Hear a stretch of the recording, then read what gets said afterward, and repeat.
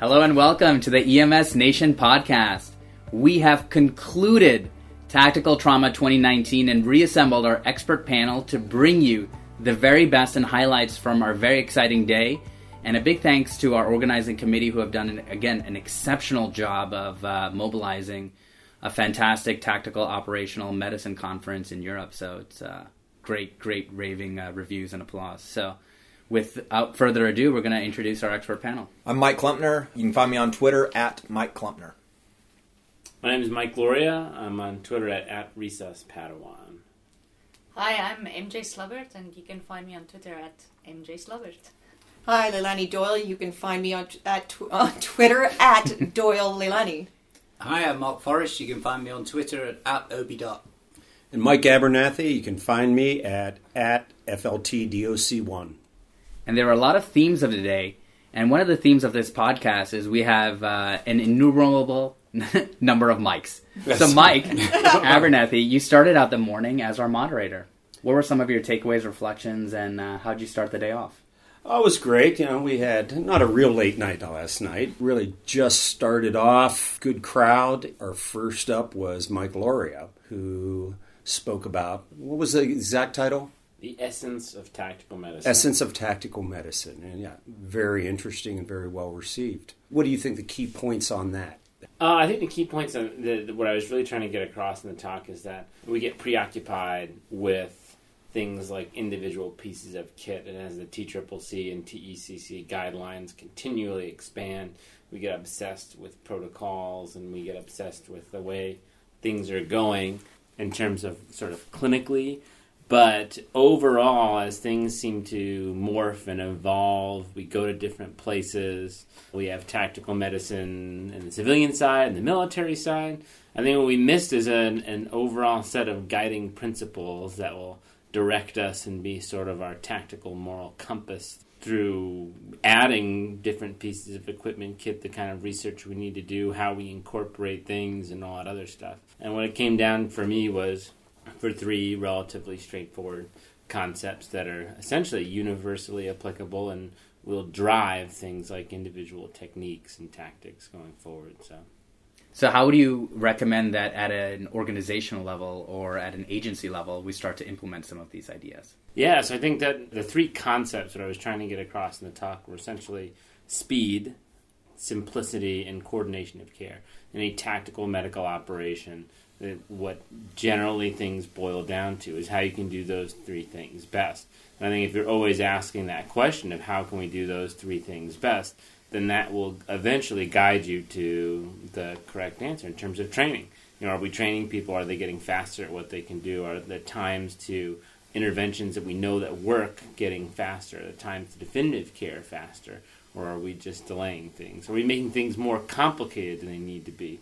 If we know certain pieces of equipment don't work very well or don't work very well under tactical conditions, why are we carrying them? Why are we using them? And is everything that I'm doing actually moving toward coordinating the care that my patients need? Or is what I'm doing in terms of focusing more on interventions that are not necessarily important, not moving toward transporting the patient, not moving toward getting them toward definitive care, really what I'm doing at this point. So I think if you continually ask yourself those three questions, no matter what you're doing, no matter what you're looking to buy, no matter whether we're operating, no matter how you're training, if everything focuses on those three, what I think are very salient points, then I think you're always going to be led the right way. Speed, simplicity, and coordinated care. Yep. Speed, simplicity, and coordination of care. That's a recurrent theme that I see is the idea of simplicity. Again, time and time again, when the shit really hits the fan, it's just doing the basics well, and that's what's going to happen. And I just saw that in several of the lectures. Yeah, and it translates really well to civilian care as well, right? It's not just for tactical medicine. I think we find a lot of these things that came out of military experience in tactical medicine is really quite applicable to civilian EMS and in hospital care. It's very easy to make things super complicated with all of the protocols and equipment and things we produce, that when actually it's an emergency situation, what you need to do is have those three easy steps, right? Yeah, I think the biggest thing I got from your lecture was that we're not the mission. We'd like to think we are, especially when we start to see injured patients. Oh my God, now it's medical, especially if it is, died down within the tactical context. But we're still not the mission. We're part of a bigger team, and we need to understand the tactics and movement of that bigger team and integrate within that. I think one of the things that I wanted to sort of mention but forgot to highlight was, and I've had misinterpreted in the past, is in terms of simplicity, you have to do the basics well, and that's something I went over in there, and that those basics create the foundation for what you're trying to do. That does not mean, however, that pushing new technologies and pushing interventions into the field and out of the hospital are necessarily a bad thing. That said, when you're trying to implement them in a time-sensitive environment, if you have not refined your procedure for Reboa, if you still are planning on bringing an entire trolley full of, sterile towels and the whole 9 yards to some austere remote resuscitation area, it's not going to go very well. So you can still do advanced modalities in the field, but you still have to boil them down, train them well, be fast at them, etc. That said, as well, the corollary to the speed part is it's about speed to meaningful intervention. If you're 5 blocks from a hospital in an urban area, that means just getting them to the hospital. If you're in the middle of Africa, that may mean doing an austere damage control resuscitation, getting someone as quick as you can to an intervention where they can get transfused, or doing something like Reboa in the right settings. So it's more than just being fast and getting them to a hospital, so to speak, or being simple and just using bandages and gauze. Now, Mike, some of the concepts that you laid out led very naturally into Mike Klumpner's talk following on medical best practices at mass casualty events. Yeah, so I think a lot of the stuff that I follow in that talk I learned from flying on the helicopter for almost 10 years. And just because you can doesn't mean you should. And there's a huge difference. Oh, yeah. And sometimes, showing up with a bunch of really cool stuff, and like I always told people, and I learned this from my boss, Jim Mobley, a long time ago, the best treatment we were bringing to all of our patients was jet fuel. And we needed to remember that. And so that's where I've always gone back and said, we need to look at these events simplistically because they are incredibly chaotic. There's a variety of different threats when it comes to hostile mass casualty events. It's not just active shooters, it's mass stabbers, vehicles of weapon, explosive devices, chemical devices. It's the perpetrator's imagination. And so that was kind of one thing, is looking at what type of injuries we're seeing, but then looking at our practices and saying, are they evidence-based? And I think that's a simple question that we all have to ask ourselves, but unfortunately, in EMS, I think that we still are in our infancy, if you want to consider that, because EMS has really only been around since the mid-'70s, and we still feel like we have something to prove, and we can't show up to hospitals with dirty trauma patients. We've got to show up showing that we used every skill that we were taught in paramedic school, and we're literally killing patients by doing that. And we've gotten away from looking at evidence-based practices, and when we start really delving into what we do for trauma patients, there is not a lot of evidence to support some of the things that we do. I think it was really interesting on a number of the other presentations. Take Tom Koenig with the stab wounds to the neck. I loved it when he said, sometimes they'll arrive and see the wound and say, let's go. And we're just going to pack this, put pressure on, and let's go. And this is for the attending vascular surgeon that's responding pre-hospitally, just a primer audience. He's going to do the definitive repair, but this is not the place, and he's keeping it really simple. And obviously we've done similar things, resuscitative hysterotomy, resuscitative thoracotomy. We've simplified them down to the absolute bare minimum that we need to do to keep this person alive. And it comes back to the John Hines, honourable intentions. Am I really making a difference, or am I just delaying definitive care, and we need to be somewhere else? I like the idea you were saying, and what was the figure? 95% of all the mass casualty things, the standard triage tags are never used. They don't even use them. Mm-mm. I can remember triage tags for the last 30 years, and when it's real, does't make a difference. No. Yeah. Now, come up time and again. Now, triage really got beat up during the conference. It did. Absolutely. It did. I thought one of the most salient ways to describe it is, best intentions, are really going to meet their test with first contact with the enemy. And triage and well-formulated casualty collection points and things along those lines are examples of such scenarios. Yeah, I think we've heard it again and again from people who've been in that situation, probably as a participant or a concert goer, or and then find themselves having to be part of this medical team that Jeff actually said in yesterday as well, that sorry, triage went out of the door. And, one of our colleagues also involved in the Boston bombings, and that's what she said as well. Formal triage did not happen. It's basically, like you said, Mike, they're red or dead. Mm-hmm. Yeah, and another interesting point, we're taught, hey, get the walking wounded, the walkie-talkies, say, hey, come to me, and we throw them off in a corner and we forget about them. But Mike brought up the point that some of them can be extremely gravely injured, that they're basically giving themselves their own adrenaline dump, keeping themselves alive until they they're literally running for their lives, and then once they're in safety, relative safety, they lose their adrenaline dump and then subsequently die on us. Yeah. I'd heard about that in the Manchester bombing as well, that a lot of the patients that they thought initially were Pri 3s, Green, Charlie, whatever you want to give them, that they had to keep an eye on them because, again, these were kids. They're young. We know that they maintain their blood pressure until they die. Yeah. So if we use traditional triage, we may not have found initially the gravely injured because they compensated until they didn't. Yeah, that picks up on another theme from yesterday on shock tolerance. Mm-hmm. And people have different thresholds for shock tolerance. Yeah.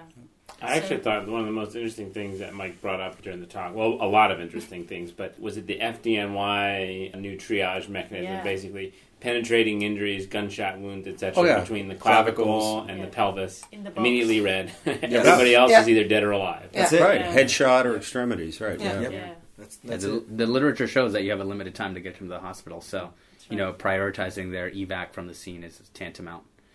But now switching gears from our human patients to our canine patients, there were a tremendous amount of learning points in our breakout session with some of our law enforcement officers and the medical care related to our canine partners. The canine session was really, really good. It was different. It gave a whole different perspective to things in several ways. One, in terms of the very rarely would be our priority. There's human beings here dying. But then if this is your partner that you work with every day, that makes no difference. This is your partner. And hearing the guys who work with these dogs on a day-to-day basis, and they're going to do their absolute utmost. And then it got down to the practicalities of, even if you do work with this dog and it's your best buddy, he's not going to be your best buddy when he's shot, but he's injured, he's in pain. And so muzzling early is obviously so important, just to protect everyone, including the handler. And then other simple practical things like tourniquets won't work on a dog. A windlass tourniquet, because of the plastic strip, will not fit around the leg. Yeah. And then I never realised that dogs have a fenestrated mediastinum, and it's basically one chest cavity. So if you get a tension in pneumothorax one side, you're going to have it the other side too. So let's just pause there. There's so much to take away. So one, situational awareness, right? With your canine colleagues, even though they're your best friends, muzzling them early if they're injured is of tantamount importance. Now, our anesthetist consultant, for our EMS audience, can you help explain the pathophysiology? So a dog or a canine has a fenestrated mediastinum. So what are the implications for tension pneumothorax? Help us understand that a little bit better. Yeah, I think it's like what Mark said. The chest cavity is actually not like in a human divided in two. So if we get an injury on one side, whether it's blunt or a penetrating injury, we can get a collapsed lung, pneumothorax on that side. And if it becomes under tension, then all of our blood vessels and our heart and everything gets compressed. But it does move over a little bit. So I assume we have a little bit more time than a canine who has one chest cavity. So even if they get a unilateral stab or anything, both sides of their chest, their lungs collapse and they start filling up, and I assume their heart just gets squashed in the middle. Yeah, you think from both sides. But hopefully the good thing about it is you can make a finger thoracostomy or put in a chest tube on either side, and you should fix both sides' problem. Yeah, so the obstructive shock can be worse with tamponade facility or tension pneumothorax as well. Yeah, they're immediately going to have no lungs, whereas we might function on one lung. If we're dealing with a simple pneumothorax, they're going to have two. straight away. Now, how about pain control for our canine colleagues? A little bit different than for humans. Yeah, I think we were all quite surprised when ketamine took a hit. You know, Not the Swiss Army knife. No. The magic bullet. Yeah, so that was very interesting. The ketamine is not the analgesic of choice because of hypertonus and agitation and salivation. And in fact, Morphine IM, quite high dose with a typical Alsatian, a large animal, 30 milligrams to 50 milligrams IM. Was the dosage recommended. But it's still okay if your cat is your partner, right? Ketamine's okay for cats. So. Tactical cats. Yeah. I'm totally for that. Are we talking lion or are we talking... One of the issues that we're having to deal with in the States is it is a felony in most states to provide advanced life support care to animals. If you are not a veterinarian, you will go to jail. That's really interesting because, again, I operate an animal shelter with my wife, and over the years I do quite a bit of veterinary care. But yeah, it's right. Yep. I think, just having recently taken my pre-hospital board exams, so the definition of licensure is when the state allows you to do things which otherwise would be illegal. So typically what we do or perform on a regular basis may be considered assault when I'm sticking tubes into places where they don't normally belong. Or fingers. Yeah. So on that parallel to animals, our training not necessarily is on veterinary care. So right. I appreciate that despite the best intentions. Had to put that disclaimer in there for our folks. But I mean, they are working to change laws in states to allow EMS providers who have had basic veterinary care to be able to perform. Endotracheal intubation in dogs is very easy, and some other things. So, and doing the basics, like giving them a bit of oxygen. And you can do that. In a fire, you can do that. But once you do anything advanced life support, then you're practicing veterinary medicine without a license. Wow. I love the converse though, that because vets can treat us. Well, but plus the idea too that this care rendered in the field, certainly if there's no other human victims, and is attached to animals as people are. Again, they think partner, this dog's an officer, and all that. Again, they are animals, and human beings should and always have priority. Mm-hmm. But in the case of isolated injured, or you have enough resources, absolutely, you're going to take care of this animal. One thing I want to add real quick, there was a really cool lesson that I learned from a active shooter event that we had in North Carolina.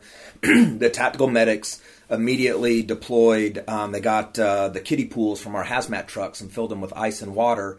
And it was because we were running so many bomb dogs through the buildings that they would have the dogs come out and lay in the ice pool for about 5 or 10 minutes. Because if a dog's panting, he's not sensing any explosives. So as soon as they came out, they got iced down, and then they got put back in play. And so some tactical medic had heard about it and it worked. So it was that magic. is an absolute direct parallel to firefighter rehabilitation, which is, of course, a normal part of our practice. Interesting. Can't function when you're overheated. Yeah. Mm-hmm.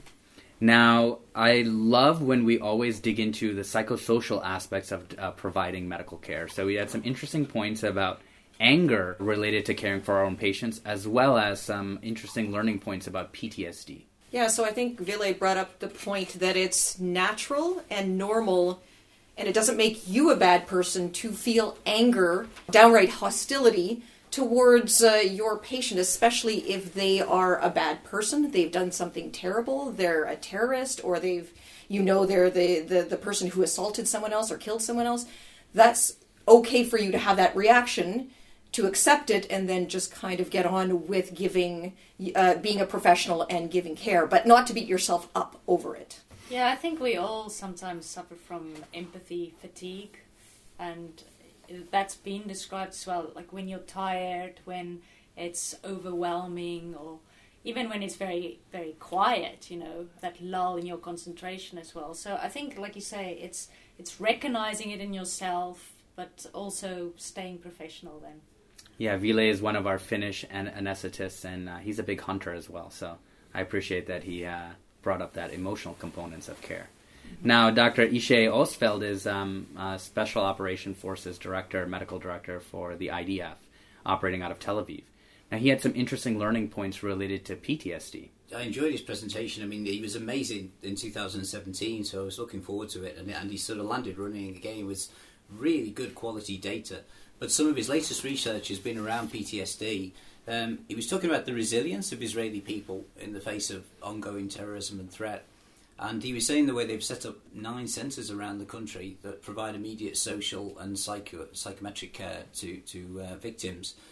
But then when they've been looking at some of the data and the incidence of PTSD that's followed some kind of acute stress, he was really shocked, and he couldn't give an explanation. And this is about to be published, and I think he's looking for suggestions. But he found that those with minor injuries, if they had early support, actually got worse PTSD, and it was as high as 30% in those with minor injury, which really shocked everybody, because in the more severely injured, it didn't seem to be quite as bad, and in the ones with no injuries that just presented at the centre, it was certainly helpful.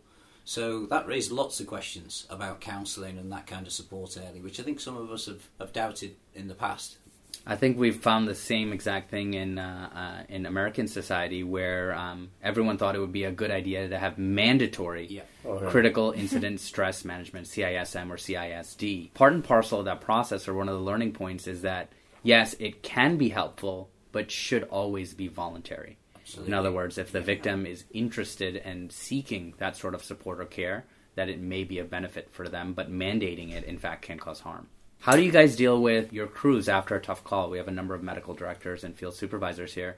After a tough call, what are some of the best practices that you have for, discussing Got to start with a hot debrief. I think that's always important. You may not tackle all the issues, but checking everybody's safe, everybody feels okay, if there's any immediate issues. But then I think for the big job, you've got to follow that up. Yeah, I think in England it usually helps having a cup of tea in the hand, sitting back at base, making sure everybody has had a wee and everybody's eaten something and is ready for the next job. Because the last thing you really want is to be halfway through a hot debrief and you get this next shout and nothing's ready, and now you add sort of to the chaos. Adrenaline pump, yeah. So maybe even taking the crew out of service for some time. Yeah, absolutely. Yeah, having been through, I tell you, we had a fatal crash in my program in 2008 in dealing with, again, the mandatory stress debriefing versus all that. And I think Christina Hernan brought it up after her experience with the Boston bombing. Probably the best thing is to be able to be with people who know what who have gone through the same thing and are going through the same emotions. And that was the most valuable thing, I think, is just hanging out with the rest of my crew and spending time for several days. It was far, far more valuable. The formal debriefing, the vendor sent in people and psychologists and all that, and it was useless. So just spending time talking about it. One of the things that I learned at the helicopter after a bad call, I would call one of my physician friends who had nothing to do with the helicopter and run through the call and let him objectively tell me if I did right or wrong. And I couldn't approach my own medical director because then, things could have gotten punitive. And so I guess if you have a service and you have an assistant medical director, if the person utilizes them, then they're out of the QA/QI process. And you can do that. And one of the other things I want to mention about PTSD that we're finding with these active shooter events and why it's so important to get people out is the longer people stay, even if they're uninjured and they're on lockdown, it is developing PTSD because they are in the worst moments of their lives, still in the absolute terror location. And the sooner we can get them out and get them into areas of relative safety. So you have 15 little ones locked down in a closet with a teacher who's telling them that I'm your best friend and maybe someday you'll see your parents alive. The sooner we can get them outside, the sooner we can stop that. And the only other thing I'll say is we have good data that's coming out right now that lockdowns are causing PTSD in our little ones. And we are using lockdowns way, way, way too much. And so it's absolutely, we're having kids writing last wills and testaments and all kinds of stuff. Shooter drills also? Yes. Type of thing? No, these are preventative lockdowns. So this is just like police are chasing someone 2 miles away. The school's going to go on lockdown. So they go on lockdown. Everyone hides, and they're hiding for 2 hours. And we're having case after case after case where this is creating just destructive trauma in kids. And there was one of my friends, a forensic psychiatrist, and he had a kid referred to him who was 8 years old and was starting to bedwet a lot.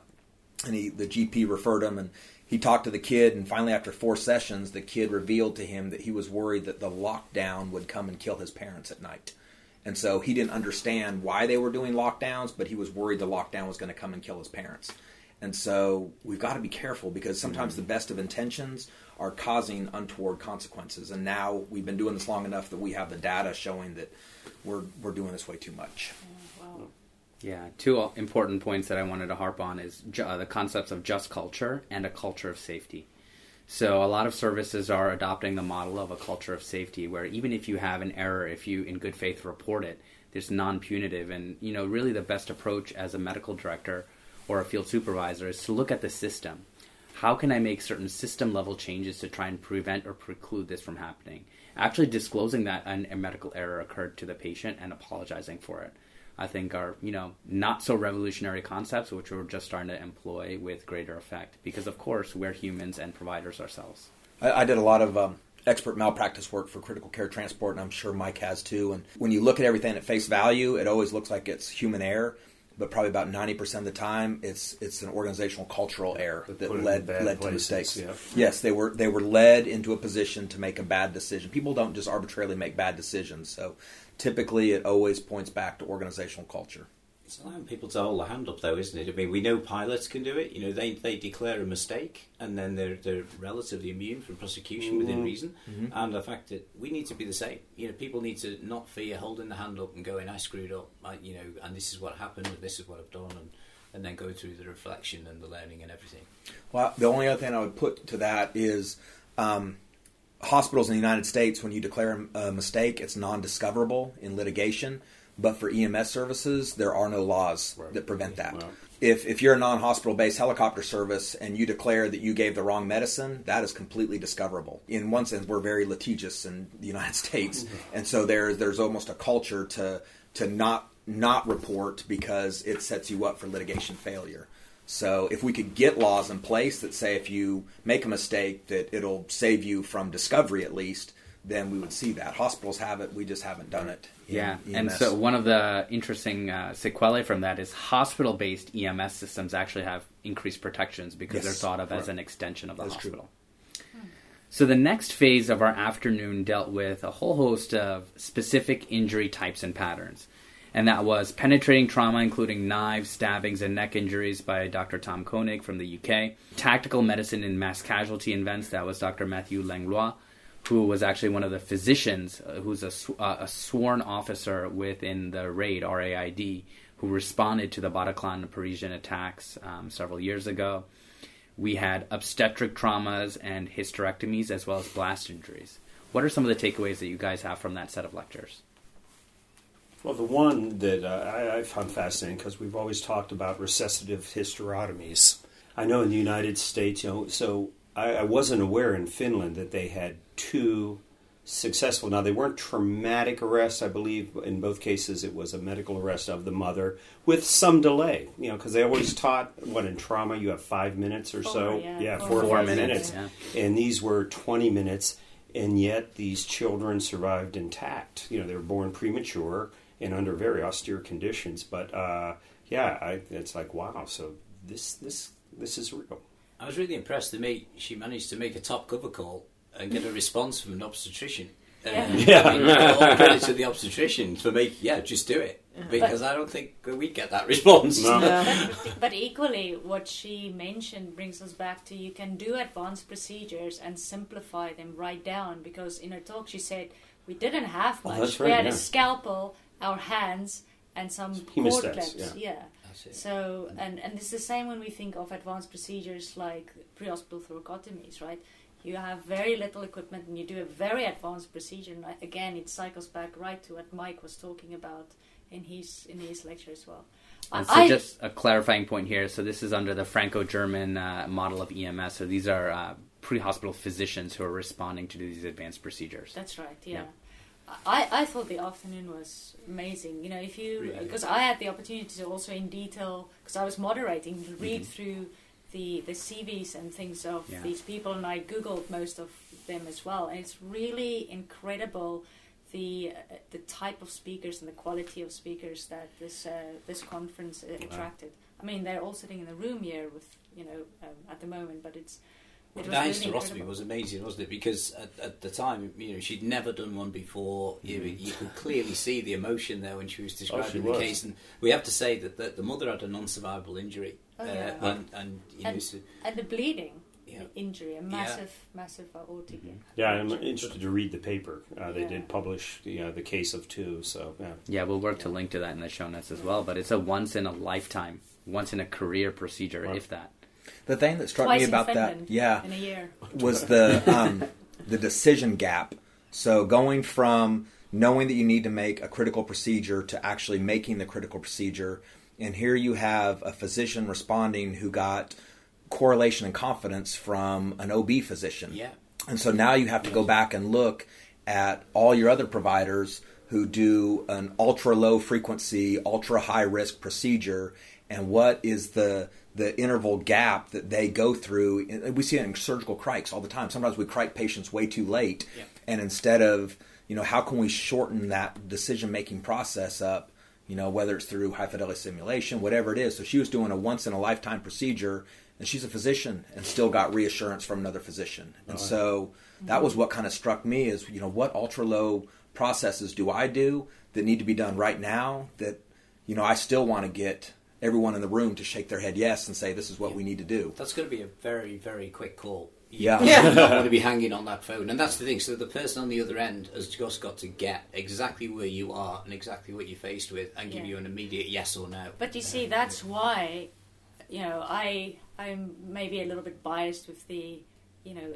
British style of EMS, where the medical directors, actually all of them have clinical experience. They've been in the ditch with the people, and they know exactly, like Mark says, if that phone call comes in, they know what situation you're in, and that's why they can quickly say, and even very advanced pre-hospital care systems like London's Air Ambulance still has that sort of model. If it's a junior, someone who's just starting, or it's a resident, they have a quick phone call to the consultant, especially in some specific procedures. And like you say, it might just be, it's never really asking permission, but it's having that confirmation and knowing that someone you're talking to actually knows where you are and what you're going through.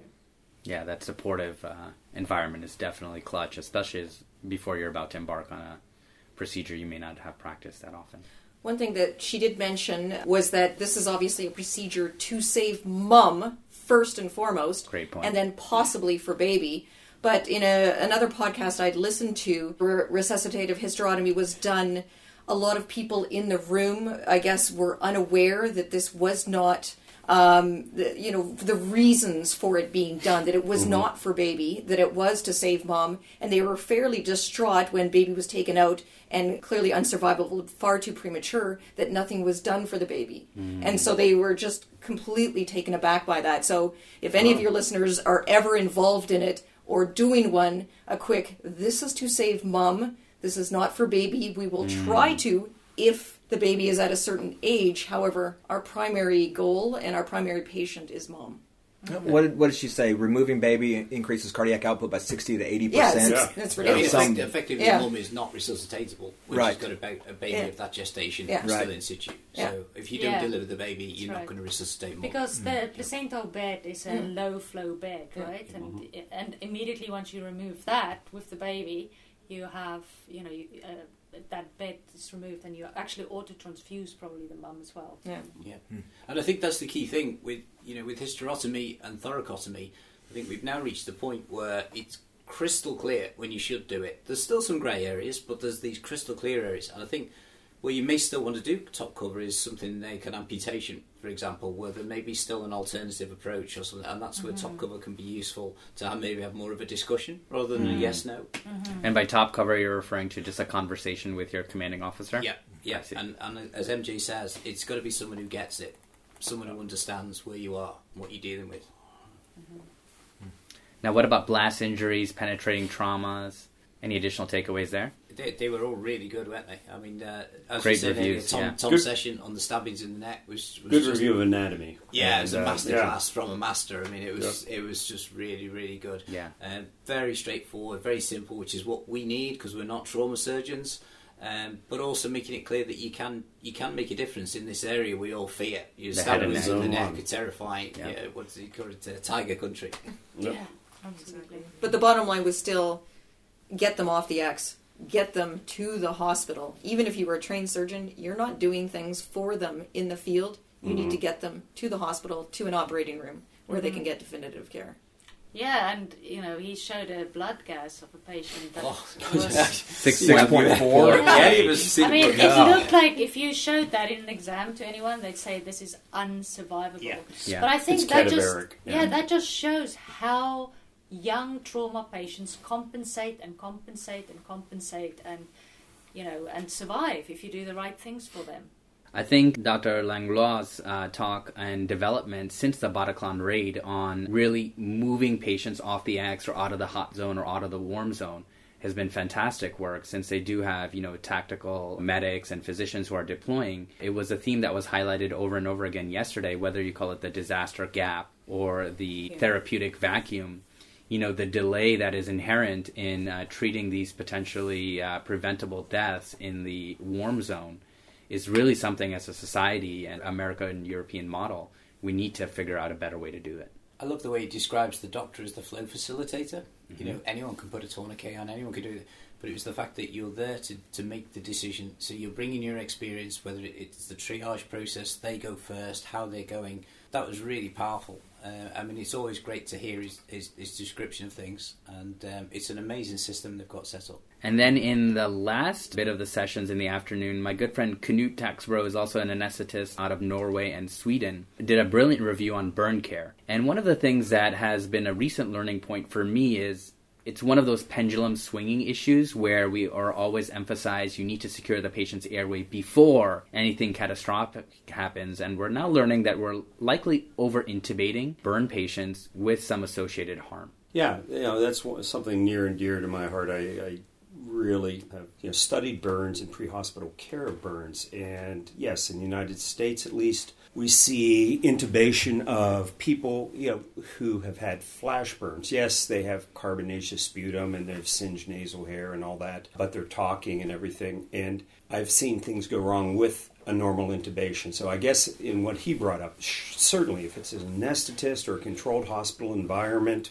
and you're going to intubate them, typically no harm, no foul. But if it is in the field, depending on the experience and training of the paramedic in the field, this is in the U.S., things could go terribly wrong. So it's may be a very hard thing to write guidance for, though. I'm sure many of us have tried.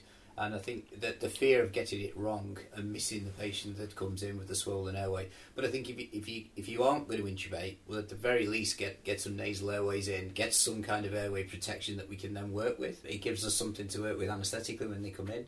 But he showed several sets of guidelines there, and they were all good.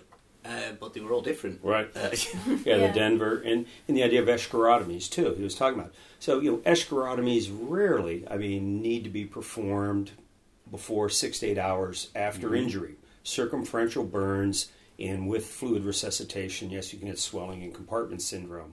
There are some cases where they need to be performed early, but a lot of the studies show that eschorotomies performed outside of a burn center are often done incorrectly and incompletely. Yeah, burns it's like you say, Mark, it's one of those tricky things, Do you give them fluid? Don't you give them fluid? Do you intubate them? Don't you intubate them? Do you cool them down? Do you prevent hypothermia? And I think because, single stab to the chest is pretty predictable what's going to happen there, but burns are this almost evolving thing. Whatever you do, you can either make them worse or you can potentially make them better. So it is tricky to write guidelines for. Yeah. And like many things, burns care in hospital is being so regionalized in most places. I'm not sure if it's the same in America. Same. But it's in Canada, it's ridiculous. It's in the UK. So a lot of people, even in hospital, don't have that expertise to deal with burns. General surgeons used to take care of, just non-significant burns, 5-10%. Now, almost any burn, I tell you, is referred to the burn center for definitive care. Certainly in the UK, it's improved our outcomes. There's some amazing survivors now. Especially specialist burn centers. Head and neck related to overlying any joint, if it's circumferential. Oh, yeah. Hands Children. are a big thing, Hands and for feet, function yeah, and disability. absolutely. And Yeah. major burns, yeah. All right, last but not least, I had the privilege of talking about a novel concept which my colleague Mike actually introduced me to at the World Trauma Symposium. But the use of vehicles as weapons of mass destruction has very unfortunately become increasingly common as a mode of attack. Both domestically in the U.S. as well as certainly in Europe, as we've seen through propaganda magazines. Anybody can go out and rent a large truck or a cargo-carrying van, and the formula that we have to remember is kinetic energy equals 1/2 mass times velocity squared. So if you have a heavy vehicle and have a distant traveling speed, your potential for doing significant damage as a lone wolf can be tragic. I think you brought that home so well in terms of this is so accessible, minimal preparation. They can, as you said, they can almost go down to the local hire place and just pick their vehicle and pick their weapon. And then the video you showed at the beginning, obviously it was a simulation, but it just highlighted to all of us how many casualties you're suddenly going to be faced with and spread over such a long distance, and how daunting that can be. Oh yeah, and as a human being, I find it quite disconcerting, right? You don't need to be close to people who like guns or fires, or there's cars everywhere. Especially traveling, you're very often in unknown pedestrian areas, and it's not a historic thing. We had one of the presentations that was just from August in Barcelona. It's quite frightening, I think, but equally, giving into the fear is probably not the way to go, but seeing how we can deal with these things. And I'm sure, the governmental agencies and the tactical teams and things are looking at things. Like, I was thinking, maybe they can have an EMS pulse that just stops it. Yeah, so Star Trek sort of things. But yeah, but that's truly, in fact, in development. Yeah, So some of the solutions. See, they should have just asked me. I could have said there you go. Well, just EMS pulse machine. Yeah. Just think about it. With any other terrorist thing, if they're building bombs or amassing ammunition, so they have to be very secretive and have to worry about it. And most of these guys they're going to be taken out, they're going to be dead. But their mission could be compromised. But unlike that, anyone can rent a big truck. And what I learned that I'm definitely going to take home with me as a trauma team lead to my center is, Mike talked about it too, basically when it's intentional motor vehicle and intentional mass casualty shootings, that the patients are much more injured than just, I go out, I'm mad at a particular person, shoot them, or I accidentally hit a pedestrian. That the pattern of injury is different, that the ISS is much more severe, and I hadn't really thought of that, and I wouldn't have necessarily prepared for that. It's incredible we have the literature on these. It's unfortunate that they become so common that we actually have retrospective meta-analyses looking at the injury patterns from intentional vehicular assault. And again, indeed, the ISS scores are significantly higher in those patients' populations as compared to an incidental, non-intentional pedestrian struck. Yeah, because people normally probably try and brake, Deceleration. Yeah, deceleration. It's not really how hard you get hit, it's how fast you stop, right? So that's that impact at speed that really gets you. And the logistics of this type of scene are so complex and something that we do not routinely prepare for. So, of course, when we think of MCI, okay, I'm setting up command, I'm going to be the incident commander, I'm dispatching all these additional resources, just tell me where to go. But what happens when your scene is over 1 mile long? Where exactly are you dispatching your ambulances? Is the scene safe? How exactly are you going to deploy your resources? It's such a complex thing to deal with, especially if you get into areas where, what we call soft targets, where pedestrians can really essentially be mowed down. I love that comment that you made about if you're making a pedestrianised area, make it truly safe and pedestrianised, and just a few concrete blocks doesn't do it, a few big boulders doesn't do it. I mean, that was really important, because you see them and you think, I'm pretty safe here, but clearly you're not against a vehicle of that size with that much energy. I think the other thing you have to look at is when you're going to something like Las Ramblas, I'm sure just about everyone here has probably been to Barcelona, so there's a lot of people there already. And so when you go to Bastille Day, there's a lot of people. So you're looking at an incident that's spread over a mile in Nice and over, a quarter mile or so at Las Ramblas. So you're trying to get resources in, but you have tens of thousands of people who are already there. Right. And so not only are you trying to get your resources in, but you have massive crowd management that you have to deal with. And like the theme has been from all of this is, where's the second attack coming from? Where's the third attack coming from? Where's the fourth attack? And I think he went over that in Barcelona about their vehicles staging right next to the attacker's vehicle, and trying to keep in mind that, first of all, do we recognize that this is a terrorist attack, or is this a drunk driver, or is this an elderly driver? Is this event, is this some accidental? And none of us want to recognize that it's a terrorist event right away. And by the time we do, we realize that we've staged all of our resources and assets right on top of the problem. Thinking of all of these events, all of the mass casualty events as well, you have to also think about those spontaneous responders, the people who are in the crowd who's then suddenly faced with people all around them dying. And some of them want to help, but some of them might be scared or might not know what to do. And that comes back to the totally uninjured people who also suffer these consequences. And you made a good comment, Mike, in some of our discussions afterwards about, the relationship that you have with the injured person can maybe affect how you as a spontaneous responder respond, right? And I always wonder if there's not an opportunity there to, help the general public as these things become more and more common, to just be comfortable in offering almost buddy help, And I know the Stop the Bleeding campaigns have really tried to do some of that, but I'm wondering if there isn't that first chain link in survival that we cannot help as medical professionals probably buff up or lift up. I think that's what I took away from the Las Vegas one is, more than 70 off-duty law enforcement, fire, EMS, and military personnel stayed and became, I don't want to use the word secondary responders, but became secondary responders. And so you almost have to look at that in your planning as having a deputy incident commander manage your resources who are there and are trained, and you can put them to work very, very effectively. Maybe you're another resource commander's, working with your citizen bystanders, but you're going to have a lot of off-duty people who are coming to help. And obviously we can learn from our Israeli colleagues about how they kind of manage this, but we see this a lot, and we need to manage it and be effective at managing it. Because they are there. They are hands there. They're not people that have to come from far away. Because I think what I took from a lot of these is that in these sort of mass casualty events, medical help is coming, but it can take up to half an hour sometimes for them to just be there and to evacuate the first casualties. And I thought if you're ever in that situation where you're shot or stabbed or you're in one of these events, you must feel totally helpless, right? Because people are coming, but it feels like it's taking ages for them to get there. And when you read back on some of the testimonies of the 7/7 bombings and things like that, that's always what people recall. It's like, why did we wait so long? Where were the people coming from? And there are many people still able to help. And I think it's like you say, managing that and trying to empower that somehow.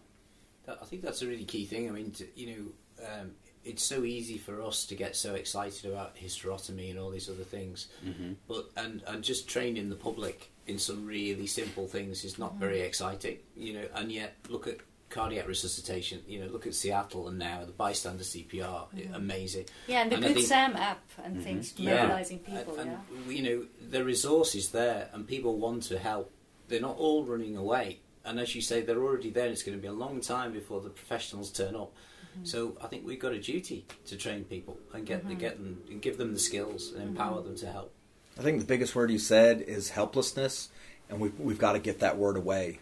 So make sure the community and everyone there doesn't feel helpless in these situations. They know what to do. They know how to be helpers to us. And so once it's the old go boil water and get me some towels for the husband, when his wife is, do something, and all of a sudden, they have a mission, they have a task, they're empowered, and they're no longer a victim, they're now a survivor, and there's a huge difference. Absolutely. Well said. And I think just to put the finishing touches on the podcast in terms of next steps, empowering and preparing our communities further and just teaching simple basic skills can be incredibly life-saving. But then also working together as an international community to discuss these issues and challenges that we're all facing now, and to work cohesively and in concert to try and mitigate these threats, which unfortunately are becoming increasingly paramount in modern day society. And with that, This is Mike Klumpner, Michael Lauria, MJ Slabbert, Lilani Doyle, Mark Forrest, Mike Abernethy, and Faizan Arshad wishing everyone a safe tour.